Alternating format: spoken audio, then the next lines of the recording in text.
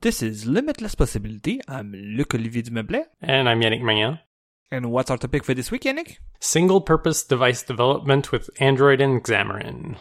Ooh, but before we start, you have some follow-up. Yeah, so I'm going to make you guess what episode this was. This is follow-up for episode 56 from January 2017. Do you remember what that episode might be?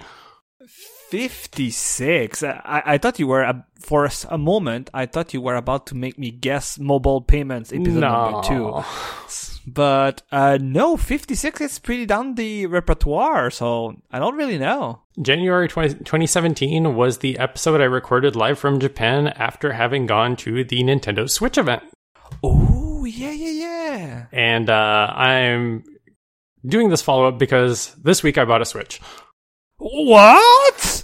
Yeah. I won. I win. You finally bought a Switch. Wow. Well, of course, I did this in a moment of weakness at 2 a.m. on the weekend. And, of course, I couldn't do it in the normal way. So I bought a tablet-only Switch, which is an old model from 2017 that can be modded, because I am interested in fucking around with Switch Homebrew. Whoa, wait. What do you mean by a tablet only? I didn't have the dock or the charger or anything with it. It was just the screen. No Joy-Cons either. Wow. Okay. So I have every part of the Switch right now in front of me except for the Switch, which is on its way from the US. But yeah, so we're going to be discussing that in a future episode because right now I don't have any thoughts about it because, of course, I just have a bunch of pieces of plastic that can't actually connect to working electronics right now. Okay, wait. So right now you have Joy-Cons, the dock, the charger in front of you, but the Switch was a different So I have order. a third-party dock. I have the Brook Gaming, I forgot what it's called. Hang on.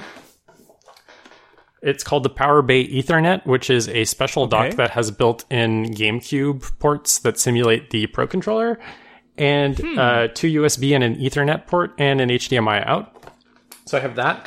I also have the Hori SplitPad Pro, which are basically like Joy-Con, except they are not wireless, and they look like a normal game controller that you slot onto the sides of the Switch, so it's more ergonomic for handheld use. I'll have to look them up because Tony bought some Hori controllers that were Pokemon team. That I don't think they were wireless either. So yeah, we might be talking about the same thing. Right. And yeah, I have a power adapter, SD card, all that stuff just standing by waiting for the thing. And of course, my first game is Smash Ultimate because I've been in a big Smash mood recently. Wow. It took 5 years, but it did happen. Yes, and I have a whole story about that I will share on a future episode, but I don't want to dwell too long on it this episode. But there you go, you win. Goodness. I win, but I'm super glad about this surprise because Yannick, as he always does, was teasing it. No, I was about to say profusely, but I think you teased it just enough in the past few days. So I guess, yeah, you announced it over the weekend. So, I see. So I guess I was one of the first person that you texted after that. Because I think it was Saturday night. Oh, well. I digress. But I don't know what to think anymore. So I guess I'll let you talk about Xamarin unless you have anything else during follow-up. Nope, that's it for now. But I think you add what you wanted, aka me being not speechless because I'm not, but like being completely surprised. Yes. So back in May, I became the technical lead on a couple of Android projects at work. One of the people on the software team was leaving the company, so we needed someone to take over those projects, and that turned out to be me. And it turned out that those apps were developed in Xamarin Forms, which is the write once, run everywhere subset of Microsoft's Xamarin mobile development framework. So in this episode, I kind of want to talk about two main things. One of them is my experience with Android development on single-purpose devices, which is something I will define very shortly. And then how things have been going with Xamarin as a development environment specifically. So what do I mean by single-purpose device development? What I mean here is tablet hardware dedicated to running one or more apps by the product vendor to achieve a specific task. These aren't general-purpose tablets that that our clients are giving to people. They're more specific devices and the underlying OS is more of an implementation detail to their product more than anything else. And more importantly, these tablets are not connected to the Google Play Store at all or to Google Play services and those Google support libraries. They're running plain old AOSP, so the Android open source project, where you can just download the source code, build your own firmware image. Like, that's literally what they're running. I think the only change was that they have the client's logo as the default background instead of the default Android wallpaper. Otherwise, it's a pretty stock image. So if we go all the way back, Android was a very attractive platform for these kinds of device manufacturers, maybe 10 years ago at the latest. If you go all the way back to when Android first got started back in like 2008, and so you may remember that like the big push with Android's, well, it wasn't really marketing, it was more so their messaging in general, was we're open to literally everyone. We are open to, your smartphones are going to be open to the tinkering of the manufacturers, to the tinkering of your phone carriers. They are open to your own tinkering. It's open to everyone. And of course, because you can be tricked into installing garbage on your phone, that also means that we're open to literally anyone who can trick you to install things. It was a big security free-for-all. And they've sort of paid the price for that, and they've changed their way a little bit. But back in the day, like, it was very tempting for developers to go with Android because it was a free-for-all, and it was very easy to shape Android into what you needed it to be to fit your product. I'm not convinced that this is still the case today, unless you actually want to roll your own Android image, which I think very few of these companies are actually interested in doing. And Google has focused more heavily in recent years on giving users more control of their phones and tablets within the operating system. And this actively works against device manufacturers who want to rely entirely on userland development, which is to say they only want to work on developing apps and not working on a firmware image for their Android distribution. So I'm going to give two examples of this. The first one is permission and user consent. So I think we did a whole episode about this long ass time ago, like even before the episode I mentioned earlier about the Switch. Yeah, I think it was one of my topics talking about like OS permissions and things like that. Yeah. The Android permission model used to be really, really awful back in the day. It became a huge security nightmare long term. Access to pretty much everything on the device could be requested with the right permission ID in your app's Android manifest file, and there were very few of them that were off limits to normal apps. Users could be tricked or manipulated into giving overreaching privileges to malicious apps. Also, the original permission system would present you with a one-time consent dialog when you install the app and would never prompt you again, which is kind of bonkers. A bunch of the permission categories weren't granular enough, so even often well-meaning apps would ask for way more than they realistically needed just because the categories weren't granular enough.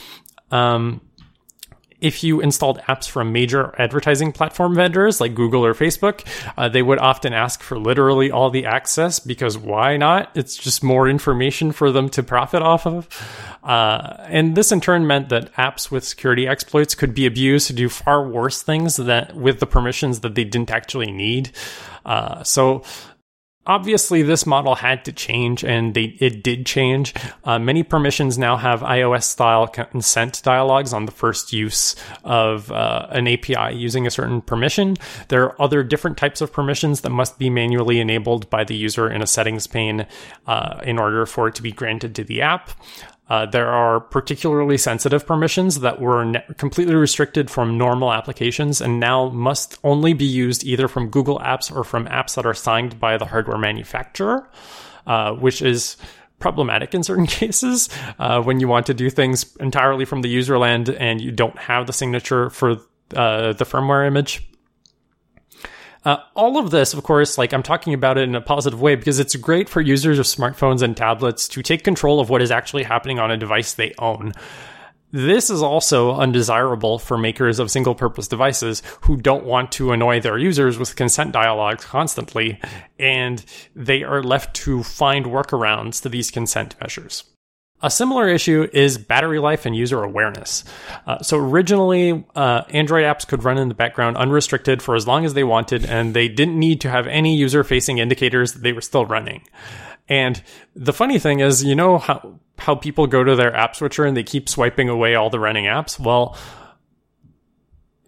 first of all, that's bullshit. We all know that. But the second thing is, if you did actually use the app switcher screen on Android to kill running apps, what you actually did is you quit out of the user-facing activity, but the background services are still going in the background. So whatever you think you're doing to fix your battery life on Android, you're not actually doing anything.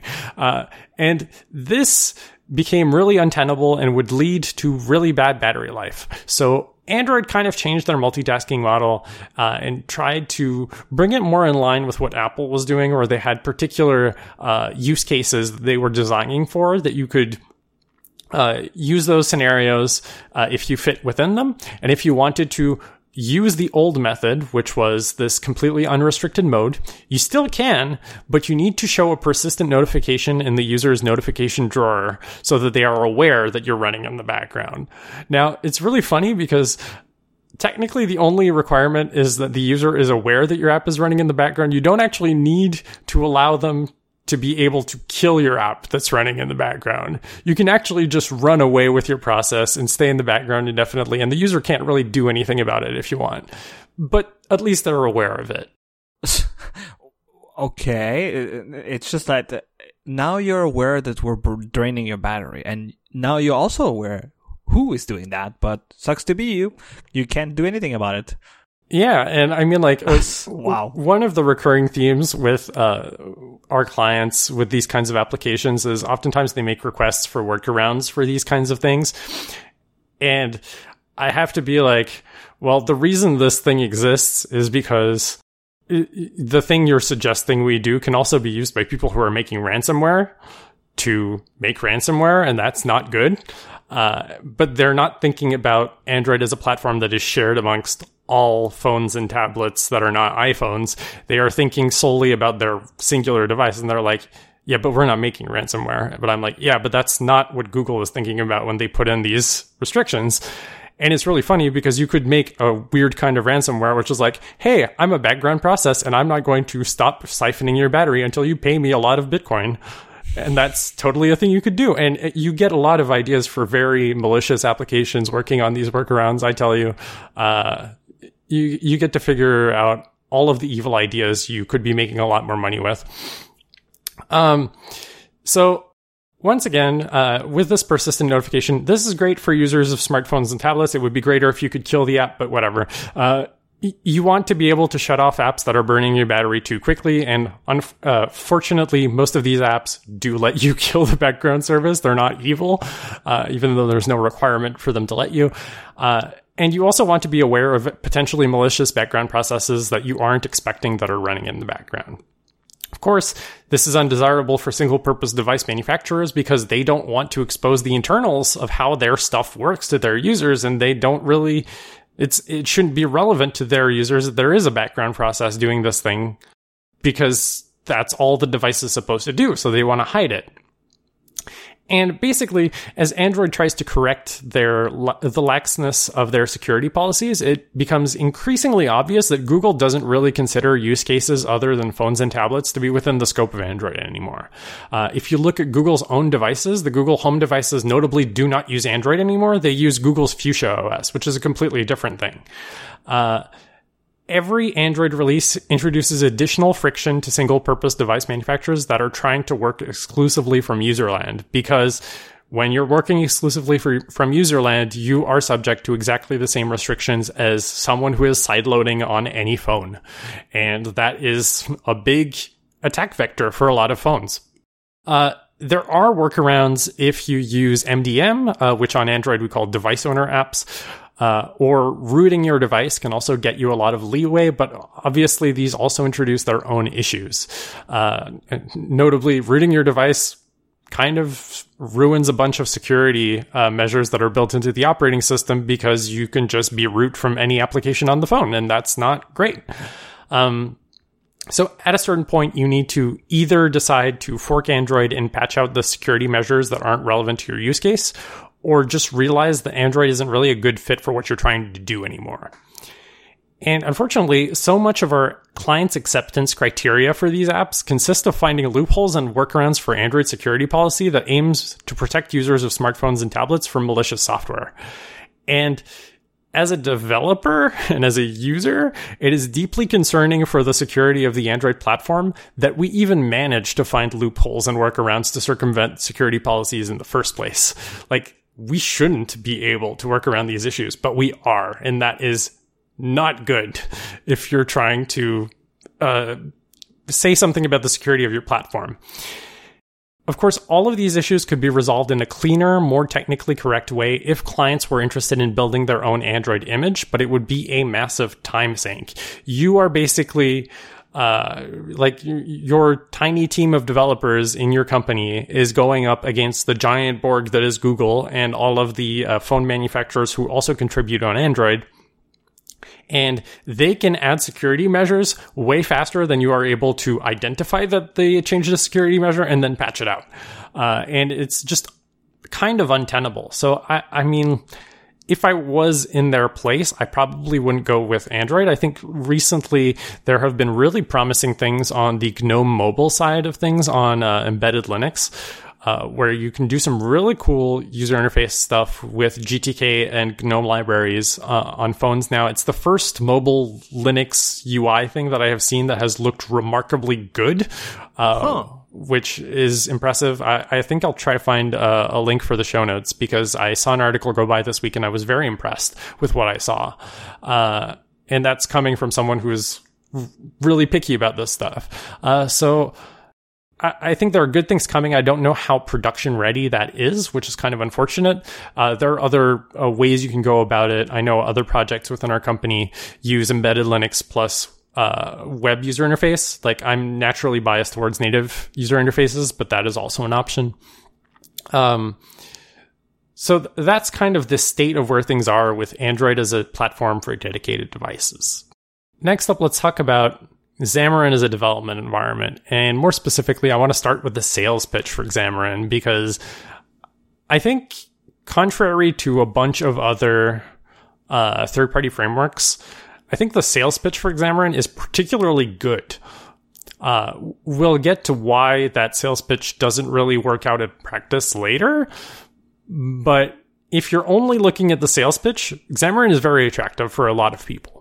So Xamarin is Microsoft's mobile development framework, and the entire pitch is you can use the same know-how and techniques you're used to from other Microsoft development towards platforms from other vendors, primarily iOS and Android.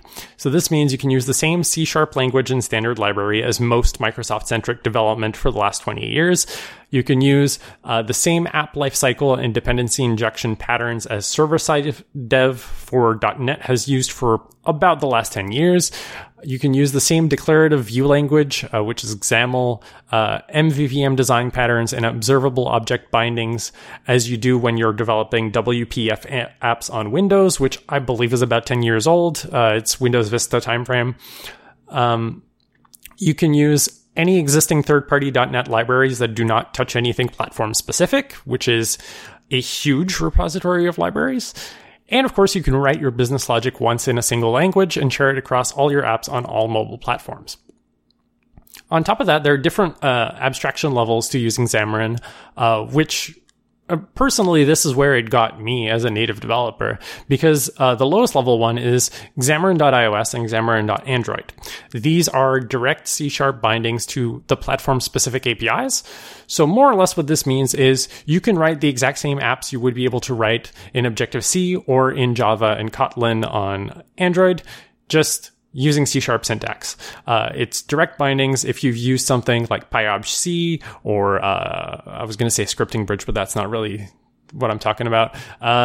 If you use those kinds of bridging with other programming languages before, this is the exact same thing. Sorry for the interruption, but I think the one you're looking for is the WinObj-C, the one that was building UIKit on Windows. Yeah, that's true. WinObj-C is another good one. They're direct C# bindings. You can literally just translate your code over. C# does have named parameters, so you can sort of fake your message passing syntax with iOS if you want to. So you've got pretty good support for bridging with those languages.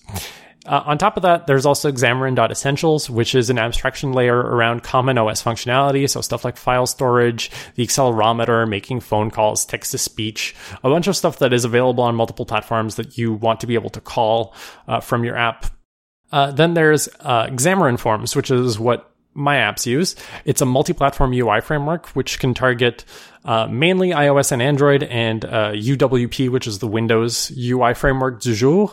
But it also has support for Tizen, Mac, GTK on Linux, and WPF if you want to target all the way back to Windows Vista.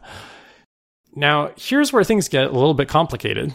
Xamarin is not technically deprecated, but a new replacement to Xamarin exists, which is called .NET MAUI. I believe it is Multi-Platform Application User Interface, which is part of .NET 6. So whereas Xamarin was a separate add-on to the .NET platform, MAUI is formally a part of the .NET platform.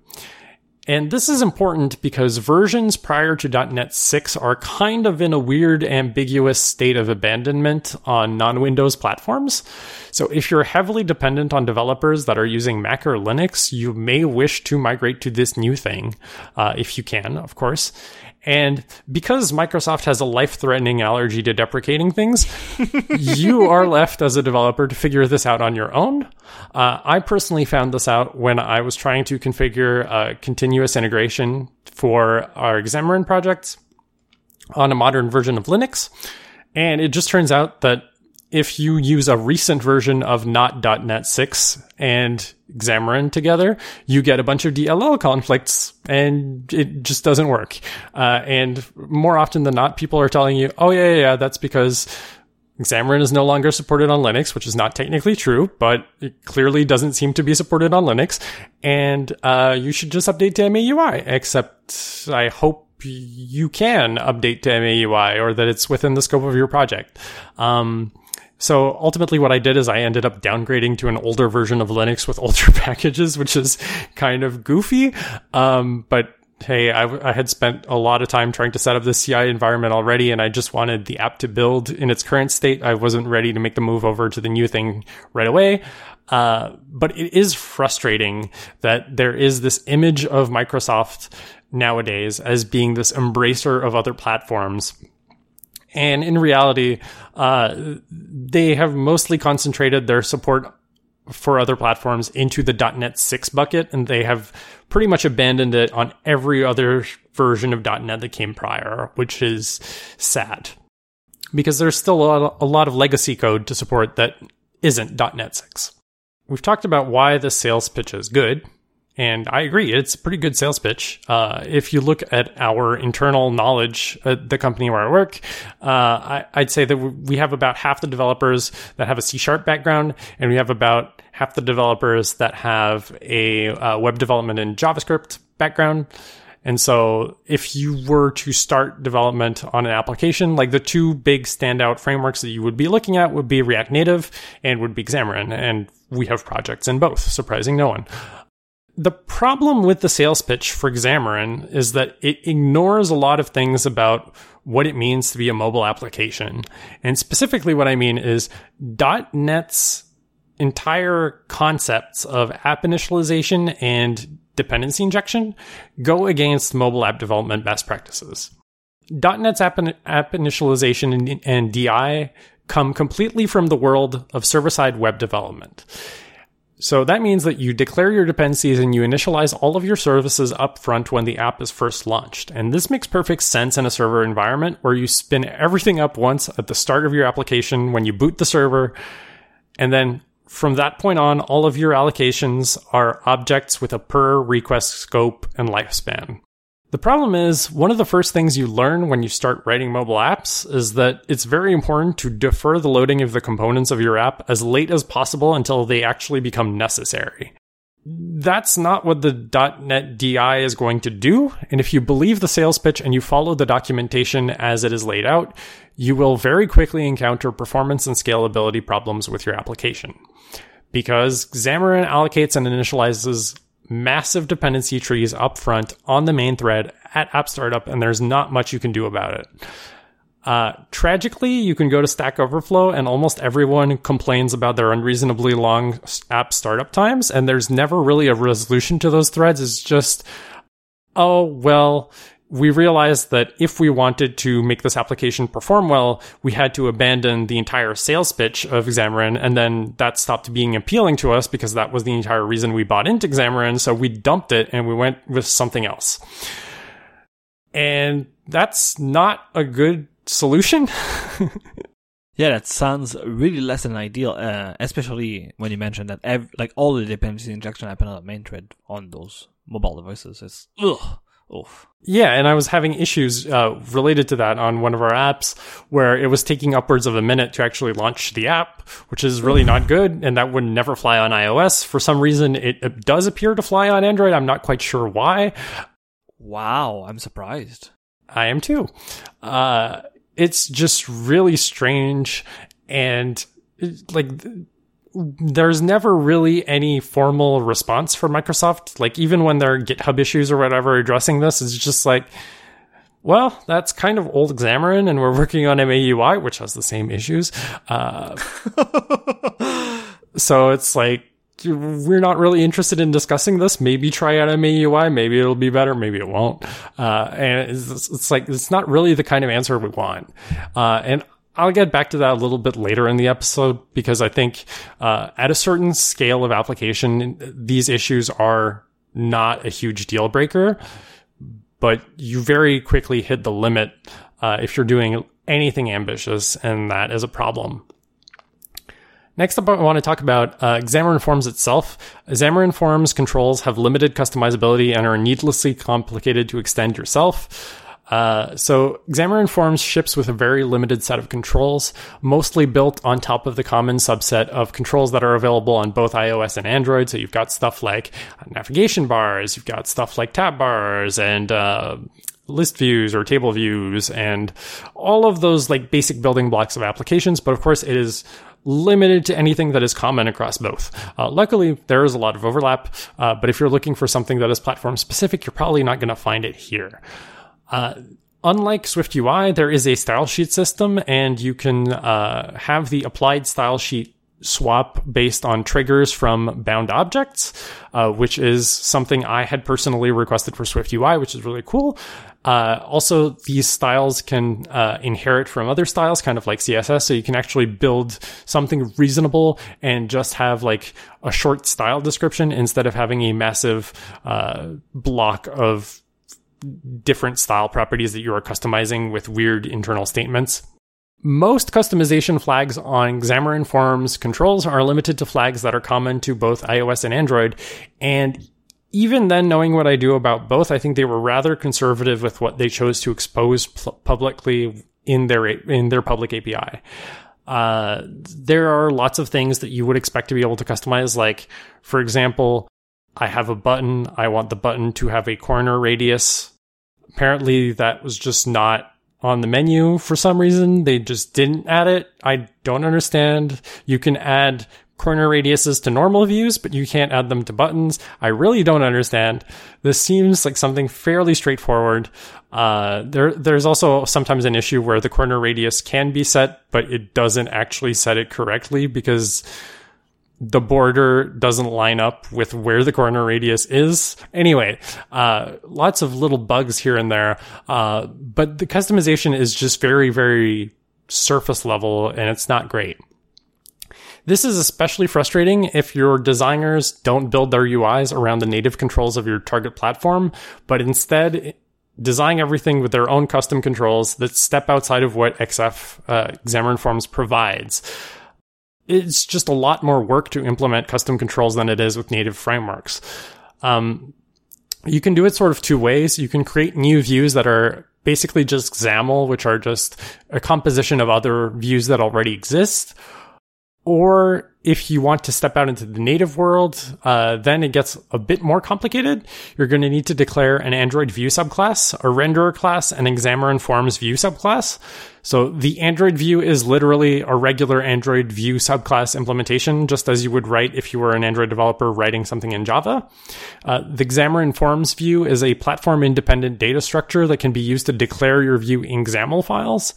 And then for each platform, here I'm just going to talk about Android, you need to write a renderer class, which binds the Xamarin Forms view with the properties of the Android view and its properties. And from a design patterns way, I understand why there is so much you need to write, because it's a multi-platform framework and you need to account for the fact that someone could be writing an iOS app in the same project, and you want the view to be able to map to an iOS native view as well. But it's a lot of boilerplate just to tinker with for a single native view. And in the case of my applications, I'm only targeting Android, so there's no real advantage for me to stick with Xamarin Forms because I'm not writing something multi-platform. The only thing I really gain, in quotes, is the ability to write XAML instead of writing XML, which sometimes it's better, sometimes it's not. It's kind of a toss-up. They both are flawed in significant ways. Speaking of flaws, there's also a lack of good declarative constructs for dealing with massive interface hierarchies. So in functional reactive programming UI frameworks like React, your components are functions that return a representation of your view hierarchy, and it's the framework's responsibility to make the tangible UI controls match that representation. This effectively means that your view hierarchy at all times is dynamic and can change over time.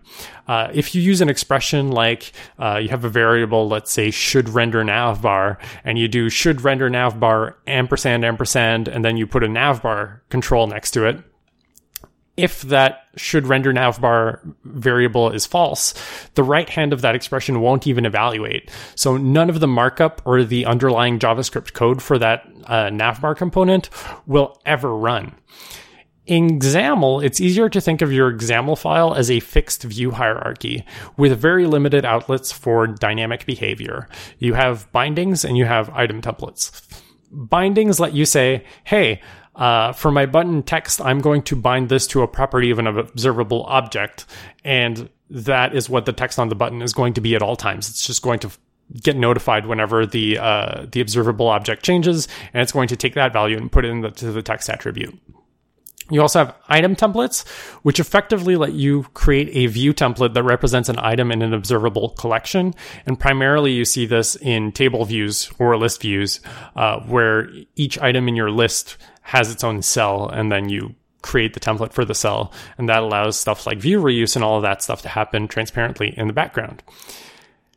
Unfortunately, there's no first-party construct to conditionally mount and unmount views from your UI based on a bound property.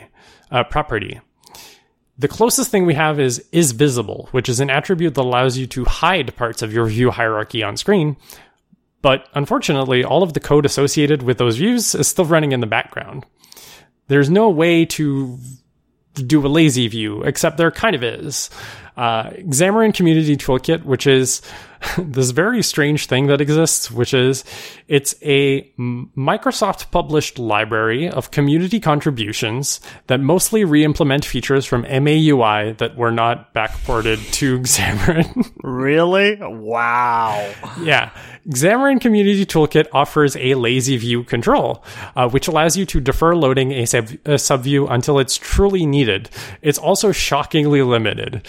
The only attribute you have on a lazy view is the class name of the subview you want to load lazily. That's a problem because there isn't really any way to pass data or attributes to the lazily instantiated underlying view. Each view has this thing called the binding context, which is basically just the object on which you can bind the various properties. It automatically inherits the binding context of its parent view, which means if your parent view is bound to a different view model class than the one that your lazily instantiated view is expecting, you just get runtime exceptions. It's great. There are ways to work around this, of course, but the problem is like the only clean way to have things be visible and not visible is with is visible. And as soon as you try to do things in a way that is good for performance and limits the amount of instantiations and code that is running at once, you have to resort to crazy hacks. And it's really bad sign when you can only sort of segment your UI in insane ways by resorting to crazy hacks. And it just leaves this terrible taste in your mouth. And like sometimes you get into parts of existing apps that are just disasters because they effectively are running the same UI 3 times for 3 different scenarios. They just hide and show the one that's relevant at any given time. And there just isn't a good tool in your toolkit to deal with that. So it's like, I understand how it wound up this way because there were no good solutions to it. It doesn't mean it's impossible to fix it, but it's a lot of work to fix it. And it just reflects poorly on your platform that something so basic requires so much effort. And last but not least, I think Xamarin as a whole is just a poor fit for ambitious applications. I think the sales pitch of Xamarin works really well and can do the job adequately for apps of a very limited scope. One of the things I see most frequently written in Xamarin is like summer festival apps, like little apps that summer festivals make that give you like this package of news. There are maps of the festival site. Maybe they have an event schedule. Like if they're really extravagant, maybe they'll have notifications to warn you that your concert is starting soon, something like that. Adopting Xamarin becomes increasingly risky with apps that go beyond simple content consumption or CRUD-style apps. To give you a tangible example of why I think this, I've been working on inter-process communication for the suite of apps that I'm working on for one of our clients. And I was running into Xamarin-specific issues with my IPC implementation that were due to how the Java interop layer works. Uh-oh, that doesn't sound fun. It's not fun. You can have pretty good luck on Stack Overflow getting help with general Xamarin development issues because there are a lot of Xamarin developers. You'll find people to help you with general Xamarin development issues. You start having trouble finding people who can help you with Android IPC within a Xamarin app because most Xamarin apps are literally just trying to be cross-platform. Like they don't even bother writing anything that is platform specific. But even if you are writing stuff that is platform specific, the chances that you're actually using IPC are significantly low. You have to be integrating with a specific app to do this. And there are other like less messy ways of doing that communication. Like you can just say, hey, I want to integrate with apps that respond to this intent instead. And for a lot of use cases, that is sufficient. So you aren't going to be finding a lot of help with regards to Android IPC within an Xamarin app. If you're doing what I'm specifically doing, which is trying to establish an Android IPC connection between 2 Xamarin apps by the same developer, you will find nothing because I searched for it and I found literally nothing. A long time ago, like Marco Amrin said, like you never want to be the biggest user of a technology that is not at a certain point of maturity, because then you sort of have to be the trailblazer who figures the stuff out for the first time.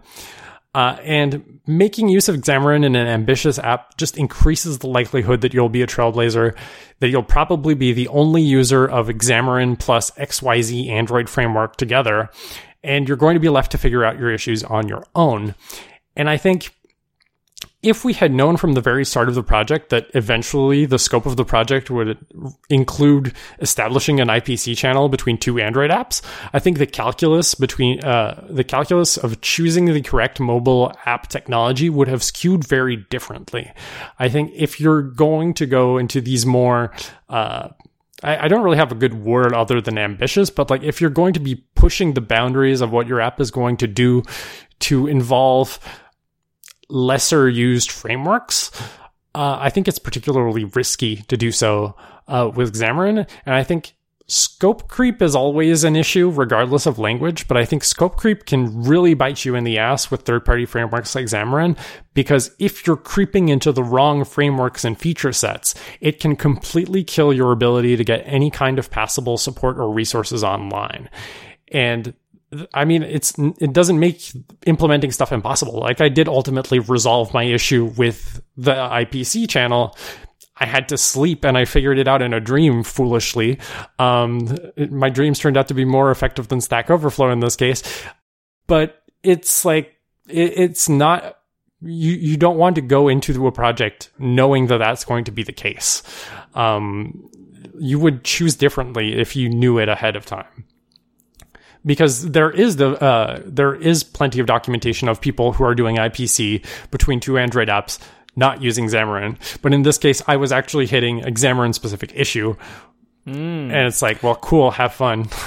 Right, because that's what I was asking is I wouldn't be surprised that every time you encounter, let's use the example of IPC, but let's say just for the sake of it, it will be any other Android native framework. You always have the question in the back of your mind is it an issue of the native framework or is it an issue of the bridge through the native framework? And it seems that right now, that for that case, it was more the latter than the former. Or sometimes it's just not understanding the expectations of, like for 95% of the code, there is so much similarity between C# and Java that you can almost copy and paste it from one to the other and it kind of just works. Right. There are like capitalization changes here and there because the norms are different for how you capitalize things of different levels, and some things have underscores and don't in other ones. So it mostly comes down to naming, not really syntax or stuff like that. But then when you're implementing stuff that doesn't really have an equivalent in C#, like anonymous classes, which are a concept that exists in Java, but don't really exist in C#. So then you're like, well, am I actually implementing something that is functionally equivalent to an anonymous class that this API would accept? I don't know. Are there weird restrictions because I am subclassing java.lang.object in a C# project? Wow. Why am I getting a crazy JNI handle object? And of course, like the thing is, IPC is the worst possible thing because it's all about transferring data between apps and serializing objects, and you're serializing Java objects because it's Java API. So you're dealing with the internals of that system, but you're also not writing Java. So it's probably one of the worst possible cases. The only thing I can possibly think of that could be worse is maybe like writing 3D graphics in Xamarin. I don't even know if you can. I imagine probably with the Xamarin Android layer you maybe can. But like it's when you get into those specific frameworks that they were never designed intending for them to be used with Xamarin, and you're sort of hitting that limit of like, is this a framework issue? Is this a Xamarin issue? Is this a me issue? Is this a Java interop issue? I don't know. At some point, my compiler was throwing an error, and I clicked on the error in Visual Studio, and it opened a Java source file that was generated from one of the classes that I wrote. I didn't even know it generated Java source code. Like, you keep winding up in these weird solutions as soon as you do something mildly ambitious, and that just... It's scary and it's risky, and I would not recommend it if you are going into it with the idea that you're going to be writing something potentially quite ambitious. And like here, we're talking about applications that are interfacing with hardware connected over USB, serial port communication, NFC integration. Like there's a lot of external services that if I was the one who had to make the decision for which tech stack we were doing, I would not have pushed the Xamarin direction because there is so much risk in all of that stuff that it's a miracle that it works at all. And I do want to add in my my iOS developer perspective, because I know this episode is ostensibly about Android and Xamarin, but as an iOS developer in particular, I also have this added point of view with regards to Xamarin, which is a lot of what Xamarin does right now is based on the existence of the Objective-C runtime. And I know this very well because I was used to be a jailbreak developer, and it was my goddamn job to work on the Objective-C runtime. It is a question I had, and I was trying to find the best moment to ask about it, because when you mention it earlier in the show, a lot of your description of, I think it's Xamarin.ios, right? That is the kind of native bridge, implied that it's based on a lot of these Objective-C frameworks. So everything that is in Swift, is it available? Nope. And there's no real good story for what is going to happen once Swift becomes more more of a presence within iOS development frameworks. Like right now, of course, most frameworks are not there, but like you can't do Swift UI with Xamarin. Like that's just not an option. And as more and more APIs start to be introduced that are Swift only, Xamarin sort of starts to fall behind in the same way that Objective-C apps are. And you are on a sinking ship. Like I already think you're on a sinking ship if you're on Xamarin for iOS right now. And I think if you're evaluating Xamarin as a multi-platform framework, you need to be aware that it is a sinking ship because they're not going to publicize it. Right. It's going to be multi-platform except for iOS. And like it's one of their 2 flagship frameworks right now. And like there are always going to be workarounds. Like this is Microsoft. They have a lot of developers that they can rely on to do whatever needs to be done to actually, like if they were generating Java code from the class that I wrote, they can probably do some sort of Swift code generation. At the same time, Swift has a lot of language features that C# does not have that it would need to find some sort of equivalency to, or have some really ugly binding layer that tries to simulate Swift UI structures. I don't know. There's a lot of work that would need to be done for Xamarin to be viable at all in a post-Swift world. And I just want to warn everyone who wants to maybe use Xamarin to do iOS stuff that you are on a sinking ship and there is no coherent story right now for what happens in the future. And unless Microsoft makes a very compelling statement, and of course you don't run into any of the issues I mentioned earlier in the episode, you probably shouldn't use it. I can't recommend it for that very reason. And I think this point is interesting because now that I think of it, this would impact all the cross-platform native framework compared to cross-platform framework that's based on web technologies. Because in the end, you can always render a web view using Swift UI in some like there's a web view component, I guess. I say that and then I haven't looked, but yeah, because WK WebView is still based on UIKit.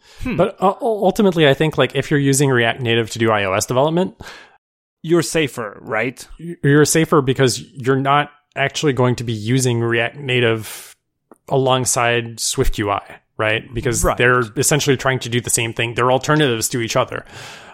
I think that the point I was trying to make is I am aware that Xamarin is one of the quote-unquote biggest cross-platform framework that leans heavily on the native technologies.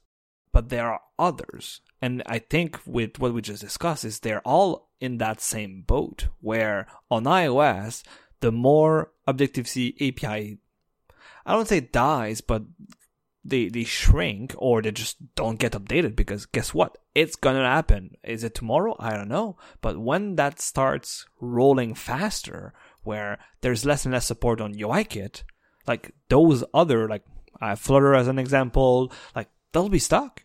I think Flutter is a weird example because I'm pretty sure they roll their own UI custom. They don't bind onto UI classes. Right. So that's a weird example, but that's like, it's Google. It's, of course they're doing it that way.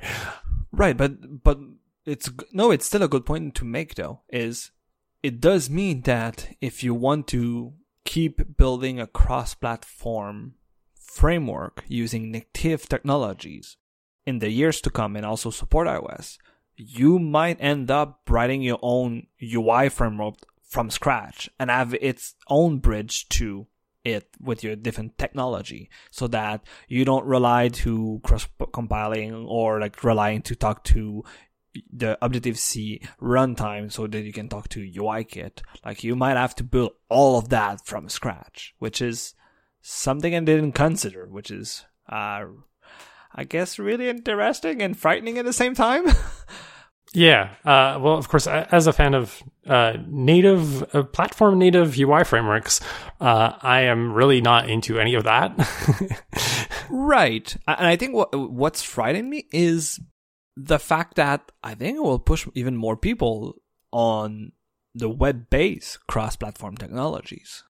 I don't know how those are going to stay relevant. Like, I guess if Swift becomes so prominent, yeah, to a certain degree, you just get it. But I think most of the web developer mindshare right now for mobile has gone towards React Native. Mm-hmm. And only if that stops being viable does that become a problem. At the same time, if there is a company that I know that has a lot of iOS engineering talent that they can rely on to actually write a passable iOS-like UI framework, it's Facebook. Yeah, we shouldn't go through the list of UI frameworks for iOS that they've built in the last 10 years. Yeah, they are very good at faking iOS stuff to look native. And there's a lot of that expertise, although I don't know how much of it is left, but they used to have a lot of expertise in that domain at Facebook.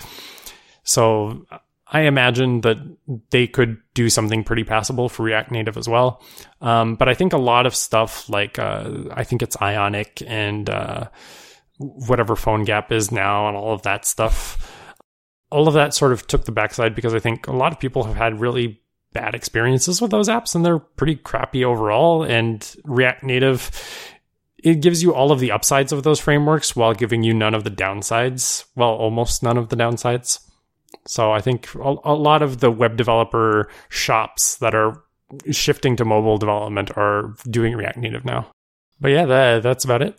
So you can find the show notes for this episode at limitlesspossibility.net/190, 190. You can also find our back catalog of episode at limitlesspossibility.net. You can find the show on Twitter at @limipo_podcast. That's LIMIPO_podcast. You can find us individually on Twitter.